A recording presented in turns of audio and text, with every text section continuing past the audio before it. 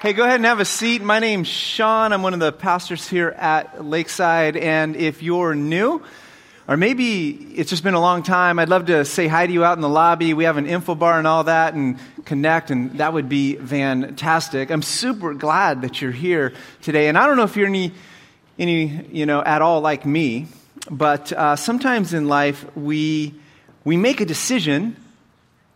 And after we make that decision, we realize that that decision wasn't the wisest decision in the world. I mean, can you relate to me at all? Can I invite you into my world for just a few moments this morning? Like the time 12 years ago when I was down in Austin, Texas, and having this fantastic time at a backyard barbecue, Texas style, iced tea. It was fantastic. And there was this trampoline there. And I was thinking to myself, looking at all the kids jumping on the trampoline, that looks way more fun than what I'm doing right here. That was my first mistake. My second mistake was to listen to that little voice in my head that says, hey, dude, I don't care if you're sliding into 40. You used to do flips on the trampoline when you were 17, and you can still do it now. Get up out of that seat. Let's go. So I went over, and I started jumping on the trampoline. And whenever a dad jumps on the trampoline, all the kids freak out. A dad's jumping on the trampoline. So they're all over there. My daughter at the time, she's 8 years old, and she's watching me. And Holly came over, and some of the adults, the owner of the house was there. And I was jumping really, really high, and I'm thinking, man, I can still do a flip. I know I can do this. And my daughter, she starts saying, Daddy, you're scaring me. You're scaring me. I was like, it's okay. Daddy knows what he's doing. You know, he's smart and all that stuff. And so I went for it. Like, I just went for it. And I almost made it. Almost. Well, I landed on my knees, and then that little voice came back and it said, dude, knees? Are you kidding me? You can't do 360? What's the matter with you? Land on your feet. So I got up and I go, okay, I'm going to do it again. And I tried it again and again and again and again. And I don't know how many times I tried, but I know I was sweating and I know I was mad and I know I was embarrassed. And I thought, okay, I got time for one more attempt on this thing. And so I told her, I'm going to do one more. And my daughter, who was standing off to the side, said, no, Daddy, no, please, no. And my wife was standing a few feet away, and she said, you just need to jump higher, dude, jump higher. No, Daddy, no, jump higher. And so I started jumping higher, and I thought, I'm just going to go for it. And I just go for it. And I now know just how loud the neck and the back can crack when you land on your head on a trampoline. Like, I know that sound. And apparently, I knocked the wind out of myself. Not apparently, I did, because I was laying there, and the only thing that people heard was, my neck, And my daughter's saying, why, Daddy, why? And my wife is saying, oh no, he's paralyzed, this is it. And the owner of the house is thinking, do I dial 911 or do I call my lawyer first? I don't know which one I should do. Incidentally, the reason why my daughter was so adamant that I not try this is because she happened to be standing, and she was only 8, and so she's kind of at that height where the warning sign is woven into the side of the trampoline. And this is what it said. Paralysis or death can result if you land on your head or neck. Do not perform somersaults, flips, as this will increase your chances of landing on your head or neck. So apparently she's the only one that can read. And then look down at the bottom of there. It says, use trampoline only with mature, knowledgeable supervision. So after that, I had to ask my 8-year-old daughter's permission whether or not I can jump on a trampoline. Sometimes we think something's a great decision, and it turns out not to be. And you know what it's like in life to get injured, don't you? We all experience injury. We all have pain in life, and sometimes we bring that pain on ourselves. And sometimes other people bring that pain on us, and you bring pain to them. I mean, you have all sorts of stories about that. And then sometimes life just happens. Like you know how it is, because you're human, life just happens. There used to be this bumper sticker back in the 70s and 80s, like, was it called Stuff Happens? Do you remember what it was? Yeah, you know what I'm talking about. Sometimes we experience injury in life. And sometimes we're just We're just immature in life. Like there's areas that we need to grow. There are always areas, pockets of our life where we need to grow. And you might not be jumping on a trampoline at middle age trying to do flips. That's reserved for a special kind of dumb, all right? But if we're honest, like if we're really honest with ourselves, which is sometimes the hardest kind of honesty to have, there are corners of our life that we've ignored or rejected or suppressed or been embarrassed about or whatever it might be. There are corners of our lives that have lived in Neverland for far, far too long. You know Neverland, where the children never grow up. We all have areas where we need to grow. And for you, maybe these days it's an area like your emotions and how you handle them, how you handle your anger, for example. Or maybe how you handle your finances, or how you handle your relationships, your colleagues or your neighbors, or your marriage, or your children, or your grandchildren. Maybe there's an area where you want to grow these days. Maybe it's your faith. And there's an area of faith or faith in general where you just realize, man, I've ignored this for far too long. I want to grow. So let me ask you a question. If there was a place where you could engage honestly your pain and your need for growth, like an environment that was filled with this unconditional love, and it was filled with grace and truth, and you gave people a front row seat in your life, and maybe even there were some people in your life where you handed them the red pen. You know the red pen? My teachers loved the red pen when I would write papers. You know, misspelled word, bad grammar, put this paragraph over there. I think accountability is fantastic, but I think that editability is oftentimes even better, where you show somebody the story of your life and you say, help me edit this, help me make it more beautiful. I mean, I know that sounds idyllic, and I know that oftentimes we don't experience that, or we only get it in short doses, but when it's there, it's real and it's beautiful and it changes our life. Would you do that if you could? I think God's solution for the problem of injury is the power of grace. And I think the tool that God uses to challenge us in those areas where we need to grow is this truth. And part of that is Jesus says, I'm the truth. Jesus came full of grace, and he came full of truth. Some of you guys are really good at the grace side. Like the pendulum swings towards grace, and that's fantastic. We need more grace givers. Some of you guys just naturally, the pendulum swings towards the truth side. You struggle with grace and you kind of give the truth a little bit, right? And Jesus held that tension perfectly. And as we follow him, that's how he wants us to interact with one another. In John chapter 1, it says the Word, and John's talking about Jesus. The Word became flesh. He becomes human. God in a body takes on our experience, and he knows what it's like, and he knows how we feel. And it says that he dwelt, he tabernacled. He camped out. He stayed. He got down on our level and he journeyed with us for a while. He looks us eye to eye and he says, I'm going to do the human experience because I love you. And then the writer says that we beheld his glory. And that's a weird phrase, glory, because what the heck does glory mean anyway? If you want me to unpack this a little bit, come to the Begin class, because I talk about his glory and we kind of follow it from Genesis all the way into Jesus and on. And I think part of what his glory is that it was his love, his justice, and his beauty. This is what God wants to fill the world with. We beheld his love and his justice and his beauty. He was the only one, the only begotten one. He's the only Son. He's God himself. And he comes full of grace and truth, John the Apostle writes. And he wants us to do the same with one another. We're really, really good at not doing that.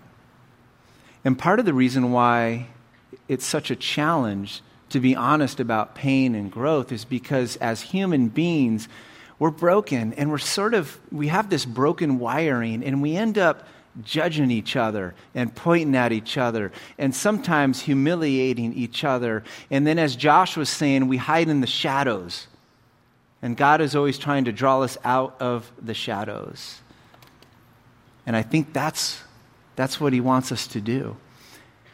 See, we've been in this series lately at Lakeside. If you've been around the last couple weeks, we've been talking about spaces. It's called Space People. And these are the spaces that we live in. And a couple weeks ago, Pastor Brad, he talked about the large space or the crowd space. And we spent some time talking about this gathering right here. We have 4 of these every single weekend. And we talk about why we do what we do the way that we do it. Like what is the reason for the music? And why are some of these words are esoteric to me. And what am I saying? And what are we singing about? And why do we do that? And why do we teach? And why do we teach from the Bible? And why do we have coffee in the lobby anyway? I don't understand that and this and that and the other thing. And we kind of just went through that, our interactives. The crowd space is critical.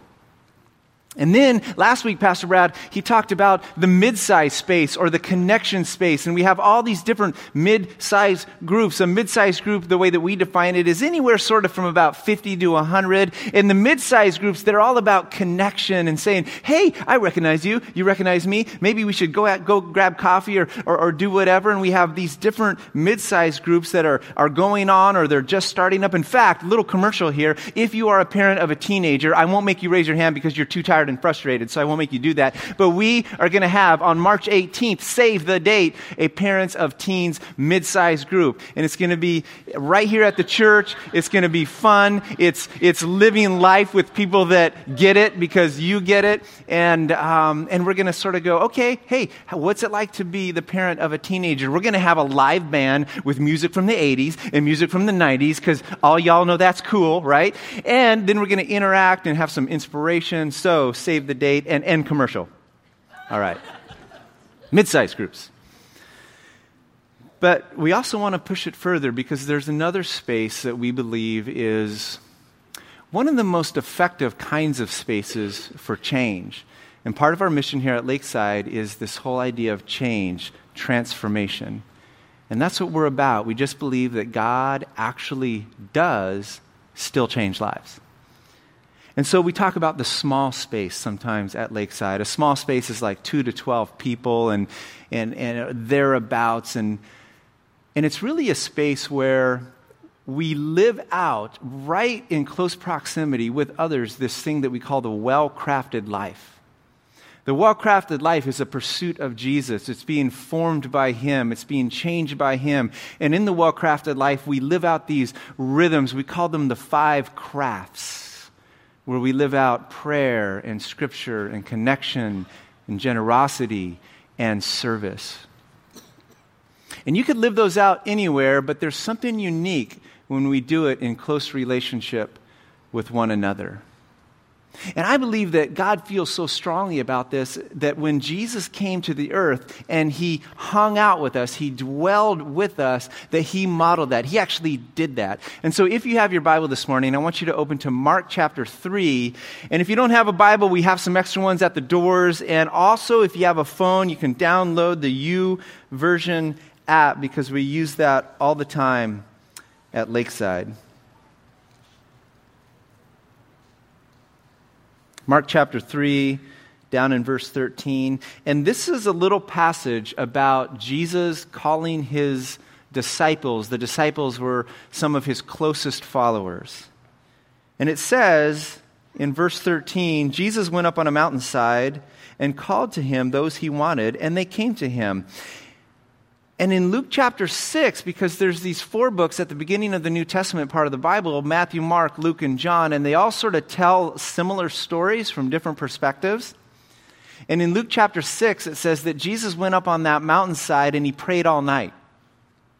And then He came down, and then He started to wander around and call people to Him, to follow Him. In verse 14 it says He appointed 12 that they might be with Him and that He might send them out to preach and have authority to drive out demons. And this is another one of those things where we kind of just read it and skip over it. Okay, he had 12 disciples. Yeah, I've heard that story. I saw a play about, an Easter play and the Last Supper and all that, and there was 12 of those guys. But it's easy for us in America in the 21st century to just read over that and go, oh, there's nothing really there. But the number 12 was so significant. In fact, it would be a little bit like if I went out on the playground and a bunch of kids they had this orange ball and they were throwing it into this hoop, and I came out on the playground and I said, I need 5 of you. They would know exactly what I'm going to do. We're going to have a basketball team. We're going to play this game. It's going to be fantastic. When Jesus chose 12, it was extremely symbolic, and it was a statement. There were 12 patriarchs, and there were 12 tribes in the ancient nation of Israel. And Jesus is saying, I'm going to do something. There's continuity here. I'm going to pull this story forward, so all y'all better watch at what I do. And everybody would have been paying attention. 12, he's making a statement right now. And so they would have leaned in a little bit. And then it says in verse 16, these are the 12 he appointed, Simon, to whom he gave the name Peter, James, son of Zebedee, and his brother John. To them he gave the name Boanerges, and that means sons of thunder. And I just think that's cool. Sons of thunder, thunder, thunder, Sunday, Sunday, Sunday. And then there's Andrew and Philip and Bartholomew, and Bartholomew had another name. His name was Nathaniel too in the Gospel of John. I don't know why they have to have so many names, like different names. It's just weird. And then there's Matthew. His name used to be Levi. Go figure. And then there's Thomas and James, son of Alphaeus, and he could have been actually Matthew's brother. We don't know. Maybe they just had dads that had the same name. There's Thaddeus. Sometimes he's called Judas, and I understand why he wants to go by Thaddeus. We don't name our kids Judas anymore. Simon the Zealot and Judas Iscariot, who betrayed him. Now, I don't know about you, but when I read a list of names in the Bible, man, it's time for nap time. It's sleepy time. Like if I can't sleep at night, go to the Old Testament and I read Yo begat Yo and Do begat Dude and begat and a line of names and a list of names, a genealogy or whatever. There's some long ones in the Bible. I mean, that's some exciting stuff. I was telling my buddy Doug Roush, who's our youth pastor here on Thursday, he said, hey, what passage are you going to preach from? And I go, well, I don't know all the verses, but I'm going to teach from this list of names. It's going to rock, man. Rock people's world. It's going to be fantastic. I mean, it's a list of names. Hello. It just seems benign and, all right, that's cool. Let's get to the good stuff. But actually, when we get behind the scenes a little bit and we get behind the text was written in a context. It has a cultural location. It's not written in a, like, sort of a whitewashed, no context whatsoever. There's history there. There's religion there. There's politics. There's people. And there's all sorts of things going on. And I believe actually that Jesus, when he did this, it's one of the most radical, upside down, backwards according to the culture, and actually even humiliating for himself things that he ever did. Because he does everything wrong when he does this way. There's these writings that different scholars think that they came out at different times, but a good ballpark is anywhere from 200 BC to 200 AD. And really the writings are the rabbinical thought of the time. So there's these things that we can learn about the culture, whether it was the Romans or the Jews or whatever was going on at the time. And there's literature out there. And so one of the things that scholars do in smart Bible studies, you go and you learn about this cultural thing, and then you come back with new lenses and you start to say, well, in light of the context, what's really going on here? And there was this rabbinical thought. It's called the Mishnah. And basically the Mishnah, it's this idea, it's a commentary on what the rabbis taught, at least ever since they came out of captivity in 586 around there BC or a generation after that. And it's called Second Temple Judaism because there was a second temple that was built.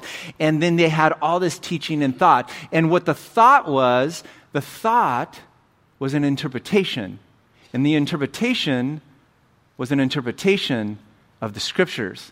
And the scriptures are what we call the Old Testament, but it was the law, sometimes called the Torah, or the writings, and the prophets. So you had the law, the writing, and the prophets. And so the rabbis would read that, just like we do, and they would say, this is what I think it's saying, and then they would teach that. Now, the rabbis were kind of on the top in that culture. They were respected. They were the 1%. I mean, in some ways they still are. Have you seen The Marvelous Mrs. Maisel? Yeah, the rabbi's coming over for dinner. I mean, they were the ones that everybody wanted to get to know the rabbi and to have the rabbi come over to their house. And so there's this passage in the Mishnah where it talks about the rabbi coming over. Sometimes they were called sages. It says, when the sage comes over, sit at their feet and be shrouded in the dust of the rabbi. To be covered in the dust of the rabbi. The dust was sort of this metaphor. The dust was his teaching. It was his interpretation of the scriptures. And if you wanted to listen to the rabbi, then you would sit at their feet, and that was the place of a disciple. In fact, if you wanted to follow a rabbi and you wanted to be a disciple, first of all, you had to be like the top 1%. And that's a whole sort of another story of how you get to be the top 1% as a Jewish boy in that culture. And there were these things that you had to pass along the way. And if you didn't kind of show yourself good enough or smart enough or one of the best, then you had to go back home and you went into the family business. You started to fish, or you became a carpenter or something like that. And so if you were looking to follow a rabbi, you would pursue that rabbi and you would learn everything about that rabbi. Sometimes it got a little weird, like the rabbi couldn't get rid of you. Like, come on, dude. And they would follow. Some people think the dust of the rabbi has this idea that you would follow in his footsteps and be covered in the dust of the rabbi in his teaching and interpretation. And if the rabbi turned around and he saw you and he said, you're the top 1%, and I want you to be one of my disciples because you're going to carry on my interpretation of the scriptures. And every rabbi wanted their disciples to carry on their interpretation of the scriptures. I don't want somebody that's going to mess it up. You got to be the top of the top. You got to be the best of the best. And if that was true, then they would say, take my yoke upon you. Jesus in Matthew 11 looks at the crowds and has compassion on them because they were like sheep without a shepherd. He felt for them. His heart broke for them. He said, come to me, all who are weary and heavy burdened, and I will give you rest. And then he said, take my yoke upon you. Take my teaching, my interpretation of the scriptures and the story and what God is doing in this world upon you. And he says it to everybody. He doesn't say it to the top of the class. He says it to everybody. He just opens the door. And when he calls his disciples, he does it all backwards, because a rabbi didn't call disciples. Disciples pursued the rabbi first. And Jesus was a rabbi. I mean, he's the top of the top. And he calls these different people. I mean, he calls 4 fishermen.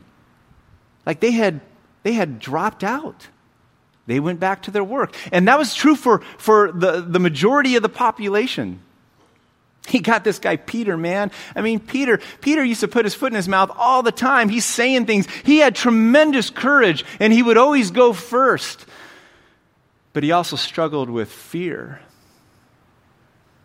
The Apostle Paul had to oppose Peter to his face, because Peter at times would teach one thing and then he would live a different way. And he said, you're a hypocrite. Don't do that. There's Peter. And then there's James and John, sons of thunder. I mean, these two guys, you talk about a couple of characters. In Luke chapter 9, Jesus wants to go to Jerusalem. It says he sets his face resolutely towards Jerusalem. It's the end of his life, and he knows he's going to the cross. He's going to die for the world because he loves us. But they have to go through Samaria, and there's this village there. And so he sends them up ahead. Hey, go make preparations, find a place for us to stay in the Samaritan village. In the Samaritan village, because there's these race relations and there's this ethnic stuff and there's this religious stuff, and Jews and Samaritans hated each other. And the Samaritans say, no, you guys can't stay here. You're Jews. Get out. So James and John come to Jesus and say, hey, that Samaritan village, do you want us to call fire down from heaven and we'll just burn them all up? How about that? Sons of thunder! I mean, Jesus looking at him going, you knuckleheads, let's go to another village. We'll just find a different village. That'll be cool. There's one time where James and John, they go behind the other disciples' backs. Like they scheme because they want the power positions and the leadership positions. And there was even one time where they couldn't even go to Jesus themselves. They send mommy to Jesus. I mean, these are the followers, the closest disciples. These are the ones that Jesus chooses. How about Thomas? You know, doubting Thomas, right? And not only Thomas, but after Jesus rose, again, it says in the scriptures that some of them still didn't believe. Like they see the risen Jesus and they still don't believe. If you struggle with faith, you are in good company. I struggle with it every day. I rack my brain. I get frustrated. I'm like, why God? What in the heck are you doing? I don't get this whole thing. I mean, this is actually the normal Christian life. And when you read people that have lived that life, that's normal. We all struggle with faith. How about Nathaniel? This guy Nathaniel. Not a lot is said about Nathaniel, but he didn't like people from Nazareth. He's the one who said, can anything good come out of Nazareth? You know that town down there? All those people have this reputation and they're all the same and we shouldn't trust any of them. Can anything good come out of Nazareth? And Philip says, come and see. Just come and see. Let's investigate this. So you got this guy with this prejudice or whatever he was dealing with and believing stereotypes and all this other stuff. You got Andrew. Now, not a lot is said about Andrew in the scriptures. There's a guy out there who's married to Amber Garza who runs our guest services. His name's Andrew. He's serving you coffee. And I said, sorry, Andrew, there's nothing said about you, dude. But you're one of Jesus' disciples. There you go. And then you got Simon the Zealot. I mean, who chooses a zealot? Jesus is meek, power under submission, this beautiful, unconditional love, full of grace and truth. And he chooses a zealot. The zealots, the religious terrorists of the day, they would use violence against Rome. They would use violence against their own brothers and sisters. They didn't get along with really anybody. And Jesus chooses a zealot.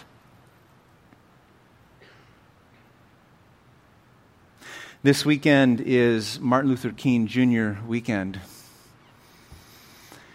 And I just think there are times in the history of our country that are unbelievable.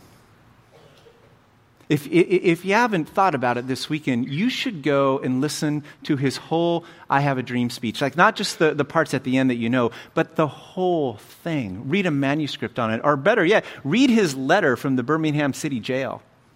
It's a treatise on nonviolent movements. It's meekness. At Lakeside, we say we love meekness, and meekness changes the world. It's unbelievable.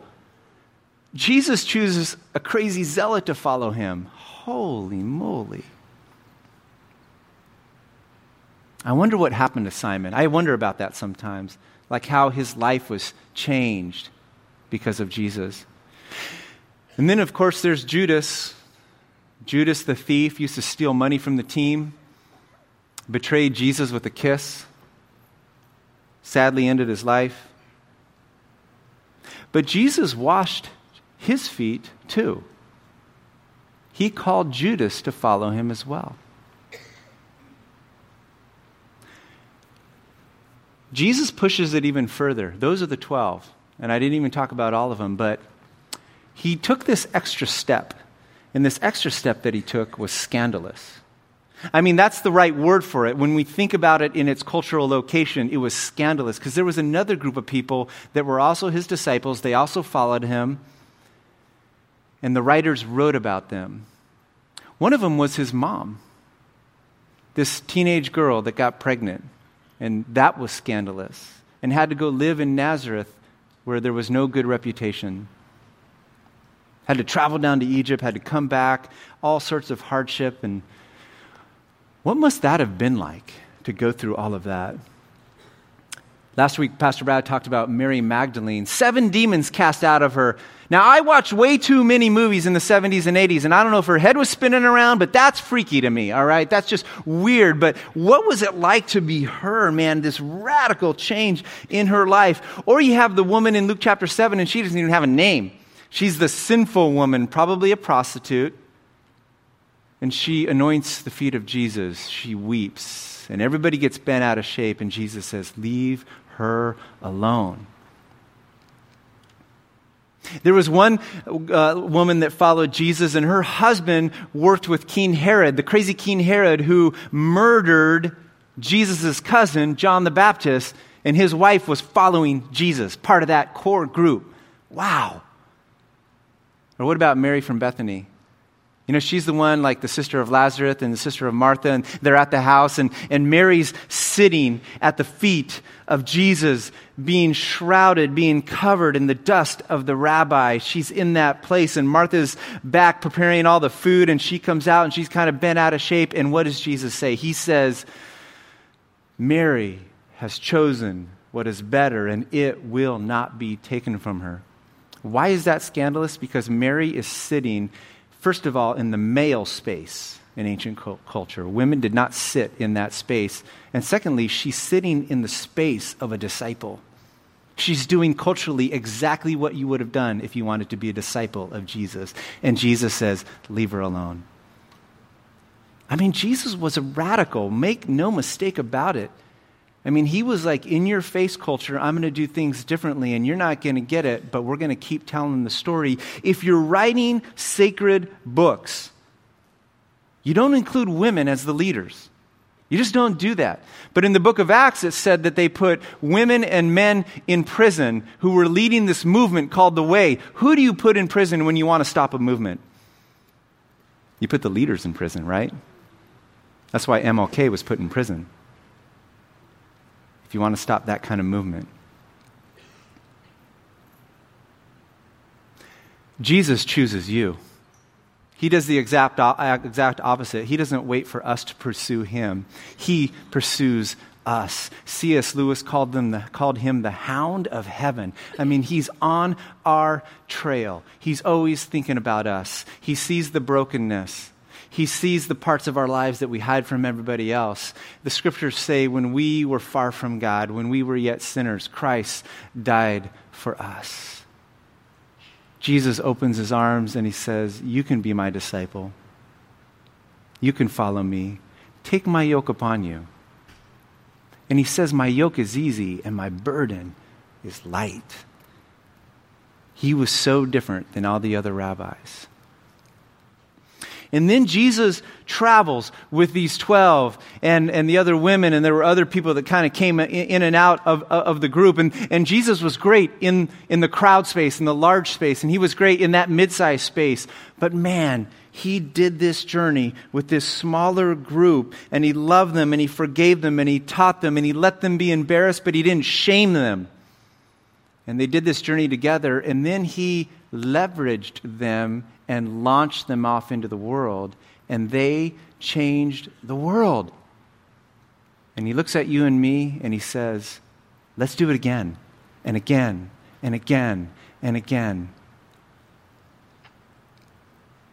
I just believe that we all need a space where we can go deeper. You know what I mean? Where we can dive into the deep end of life. Because the 5 crafts are great in the crowd, and they're great alone, they're great in the mid-sized group, but there's something about prayer when somebody knows your journey, and they know about your brokenness, and they're doing that journey with you, and then they pray for you. That's a whole different ballgame. Or when you're wrestling with the scriptures and you open it up and you're saying, well, here's my yoke, or here's my dust, here's my interpretation, and what's yours, and you wrestle with it, and yet it's done in an atmosphere of trust and love, where you don't have to be afraid to be wrong or be afraid to be told, oh, that's not the right answer, as if the Bible was an answer book instead of a journey of wisdom. It's not an answer book. That's how we treat it sometimes, but that's not the way it's designed to actually operate in our lives. But to be able to have that dialogue, that would be beautiful. Or to connect on a deeper level, or maybe to show generosity, like not just financial generosity, but like generosity of heart towards one another. Maybe we serve one another, or maybe we go as a small group and we go off and we serve somebody else. The small group is the crafts space. It's where those kind of get worked out and become beautiful in our lives. I've been a part of small groups ever since I was 20 years old. And I don't think every month of the year, every year of your life, you need to be in a small group. There's times where you need to step away at times. I've been a part of small groups that weren't healthy for me, and I had to check out. Thank you very much. I need to go find a better one. I've been a part of beautiful ones. This morning I was praying, and I was remembering these 5 guys that I used to meet with at 6 in the morning every Sunday morning when I lived in Colorado. Those guys were amazing in my life, at a point in my life where I really, really needed them, and they made me better. A better father, a better friend, a better husband, a better pastor, a better human being.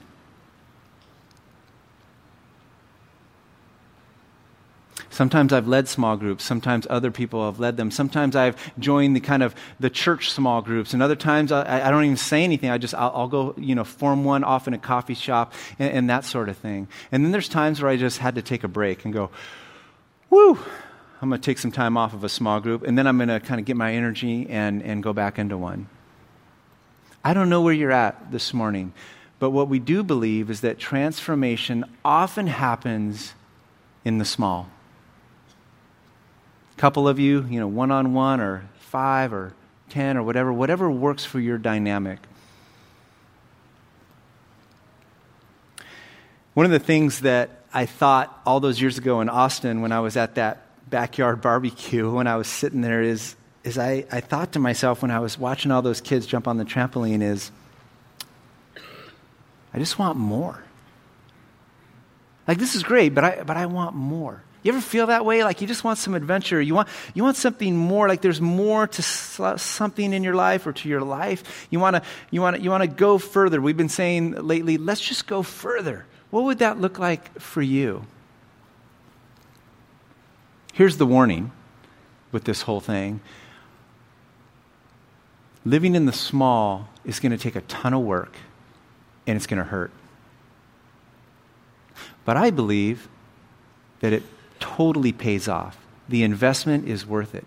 Even when things go wrong and you have to leave it, that pain can be redeemed. I'm talking to somebody about that right now, these days in my life, who's going through a really difficult situation with a small group of people, and we're talking about how that can be redeemed and used down the road, even the worst situations. I just believe that there are times when God wants us to leave the shallow end of life and dive into the deep end, and we have to swim like mad, but He is there every step of the way, and He wants us to be together in this. Would you pray with me this morning?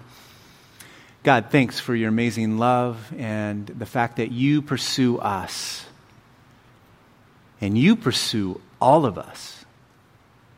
And that's comforting to know.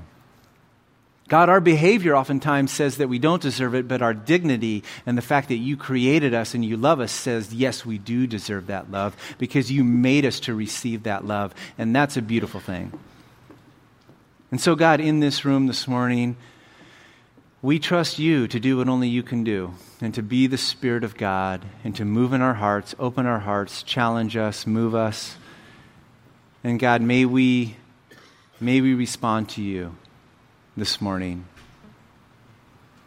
as we dive into the deep parts of life. In your name we pray. Amen.